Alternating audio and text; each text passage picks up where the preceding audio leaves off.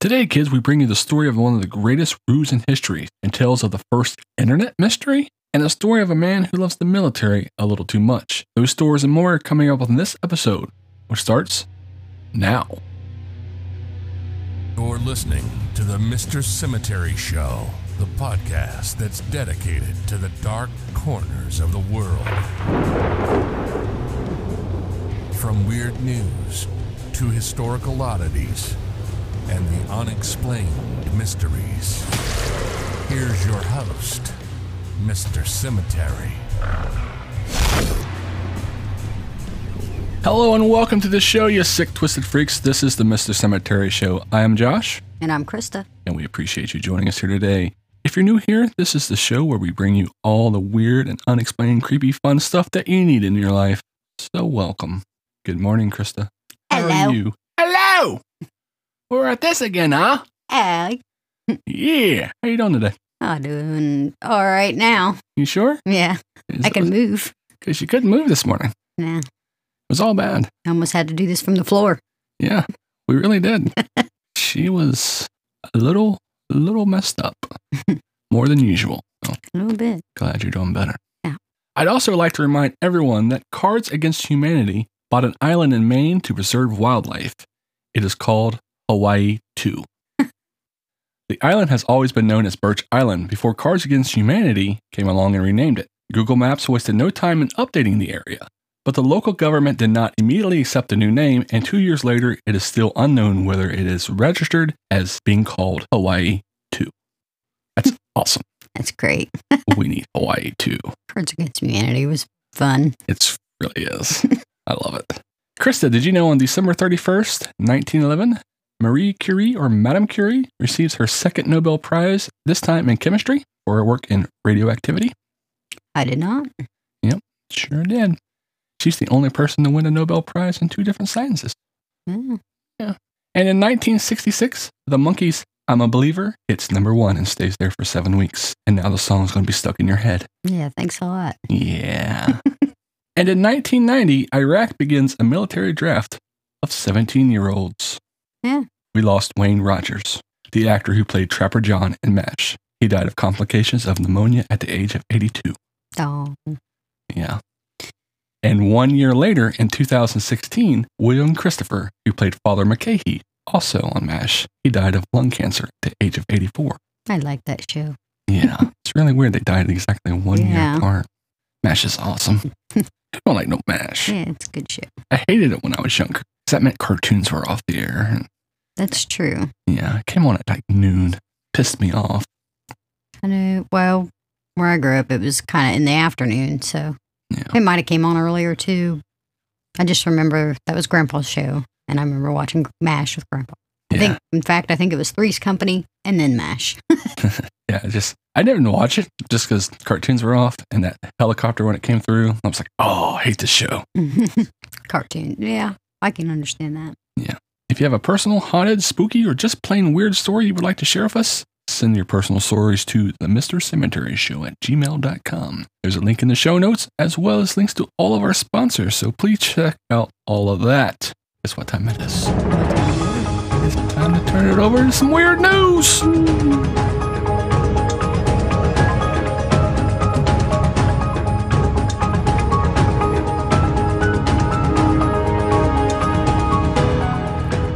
Bomb squad called after man lodges World War II anti-tank round in his bum. That doesn't go there. No.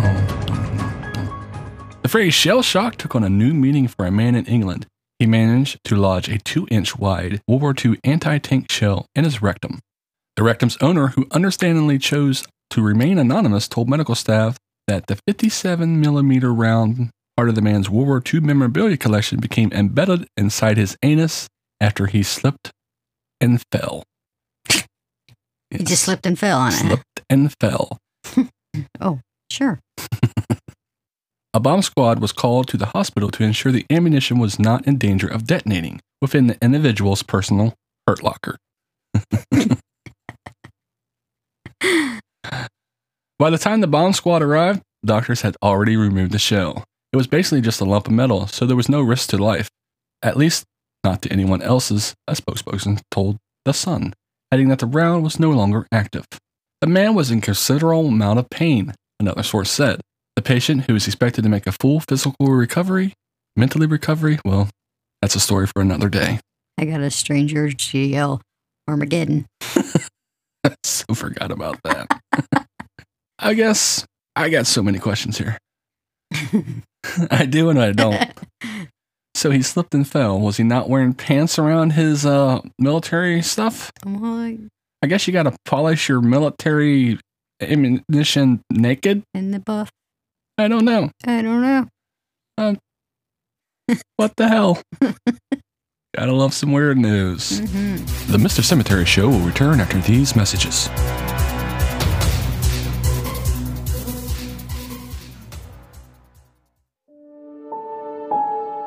Too scared to sleep? Then get some coffee. Check out our haunting friends over at Sinister Coffee and Creamery. They have the perfect coffee to help you stay awake. Whether you're looking for whole beans, ground, or organic coffee pods, Sinister Coffee and Creamery has you covered. Their beans are prepared in small batches to ensure a gourmet roast that will have you screaming for more. Check them out at sinistercoffeeandcreamery.com and use our special discount code Cemetery10 to save 10% off your order. Again, that's sinistercoffeeandcreamery.com. Use discount code Cemetery10 to save 10% off your order.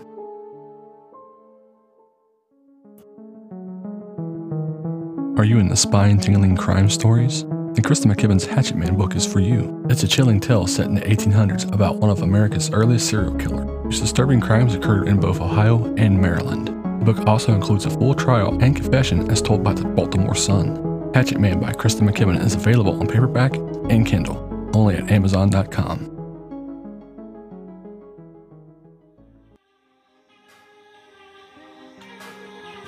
Do you like gothic home decor? Then check out Spooky Cookie's Esty Shop. Take a journey into the old haunted library with a book of spell soy wax melt. Or try the Lavender Skull soy candle, which is clean burning, ideal for people with allergies or respiratory issues. And there's so much more, from original spooky vinyl stickers to graveyard photography. So check out Spooky Cookie's Esty Shop today. There's a link in the show notes of this episode. Now, back to the Mr. Cemetery Show. And we're back. Hey, if you haven't already, don't forget to subscribe to this podcast and give us a rate and review over on Apple Podcasts. We would really appreciate it. I go first, don't I? Crap. Yep. Crap on a cracker Thursday. Ain't even Thursday. Shit, it's a bad day, apparently. My old timers is showing. Today's story is about a little mermaid. Not that little mermaid. Sheesh. Mermaids, whether they are depicted as symbols of beauty or harbingers of doom that led boats astray, they have fascinated mankind for centuries. This is probably the reason why in 1822 a sea captain from America named Samuel Eads was willing to steal $6,000 of his ship's money to buy what he believed to be a real mermaid specimen from Japanese sailors. In 1822, $6,000 was worth about as much as $140,000 today. So you think what Eads was bought was probably worth it, right? Wrong. Eads had been swindled by the Japanese sailors who actually sold him a hybrid specimen that had an upper body of an orangutan sewn on a large salmon. Eads took the thing to London where he had it displayed, but he never recouped the money that he spent on it. He believed the mermaid was real and left it to his son after his death. His son sold it to the Boston Museum in 1842, and shortly thereafter, the mermaid caught the attention of none other than P.T. Barnum, the creator of Barnum and Bailey Circus, and the famous proprietor of Curiosities, sideshow attractions, and hoaxes. Barnum, who was the master of generating public interest, fooled newspapers with fake letters alluding to a mysterious Dr. Griffith, who allegedly caught a mermaid off the South America coast. The doctor wished to keep the mermaid a secret, showing it only to a select few. In reality, Dr. Griffith was Levi Lyman, an associate of Barnum, and the story about the doctor was a ruse to spark the word of mouth and interest in the mermaid. I guess you could say it was like a 19th century viral marketing plan. Yes. Way to go, guy. Newspapers also ran ads for an expedition coming up. Some of the ads had beautiful sea maidens that seemed to pluck straight out of a fairy tale, like The Little Mermaid. Aww. Yes. Aww. It's obvious that Barnum had no hang-ups about false advertising. The expedition took place in New York and was a monument success. The mermaid went on to tour the American South, where it was less successful. Barnum eventually moved on to endeavors. Unfortunately, in 1860s, the mermaid is believed to have been destroyed when Barnum's entire collection caught fire. But by this point, the concept of the Fiji mermaid had been so popular that copycats have been sprouted in sideshows and curiosity shops all over the world. That's my story. What you think about the Fiji mermaid? Pretty funny. Yeah. It's kind of like the Piltdown Man. Yeah. Yeah. Yeah. Fake. Bullshit's real. They sew these things together or just make stuff up. It kind of sucks because you can't trust nothing now. If you find something weird, it's hard to trust things. It's true. Too many things are faked. You never know. Yeah. Like me, I'm not real. I'm a figment of your imagination. Freaking nightmare. Oof. Oof. Dang. Ouch. Ouch. I don't know. This guy stole a bunch of money, though. Holy crap. I'll tell you what, though. Yeah, somebody got rich. Japanese sailors, they're like, dumbass. I don't know, that's crazy. It is crazy. Well, that's my short little story for today. What story do you have for us today? The internet's oldest and weirdest mystery. That'd be me. That's true. You may predate this one. Mm-hmm. Kind of yoinked this story from coolinterestingstuff.com. Yoink, oink. Yoink. Rolls right off the tongue, though, doesn't it? It's a long .com. This is known as the story's known as the Markovian parallax denigrate. I like dinner. I don't think it's anything like dinner. Aww. It's been called the internet's oldest and weirdest mystery, and it all started with a series of enigmatic early internet posts from the mid-1990s, the full meaning of which remains unsolved over 20 years later. In this crazy early internet world, there used to exist an internet community called Usenet.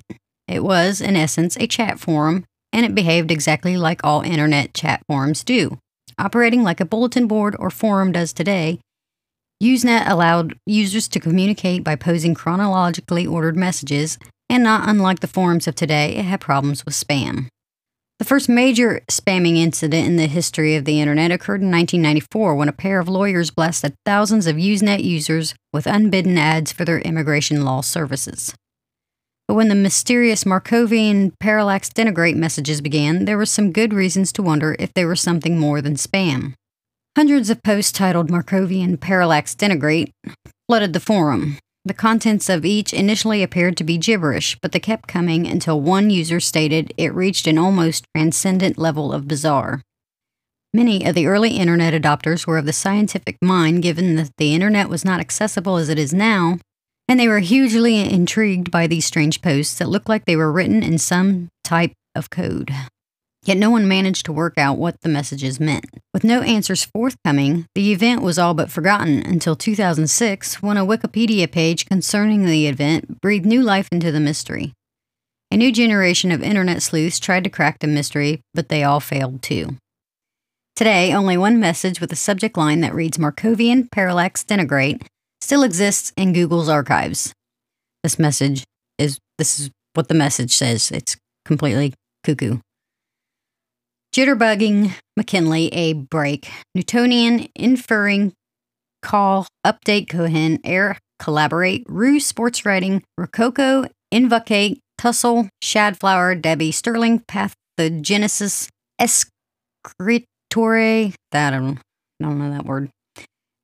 Adventuous, novo, ITT, most chairperson, Dwight, Herzog, different pinpoint, dunk, McKinley, pendant, Firelight, Uranus, Episodic, Medicine, Diddy, Craggy, Flogging, Variac, Brotherhood, Web, Impromptu File, Countenance, Inheritance, Cohesion, Refrigerate, Morphine, Napkin, Inland, Gennaro, Nameable, Yearbook, Arc.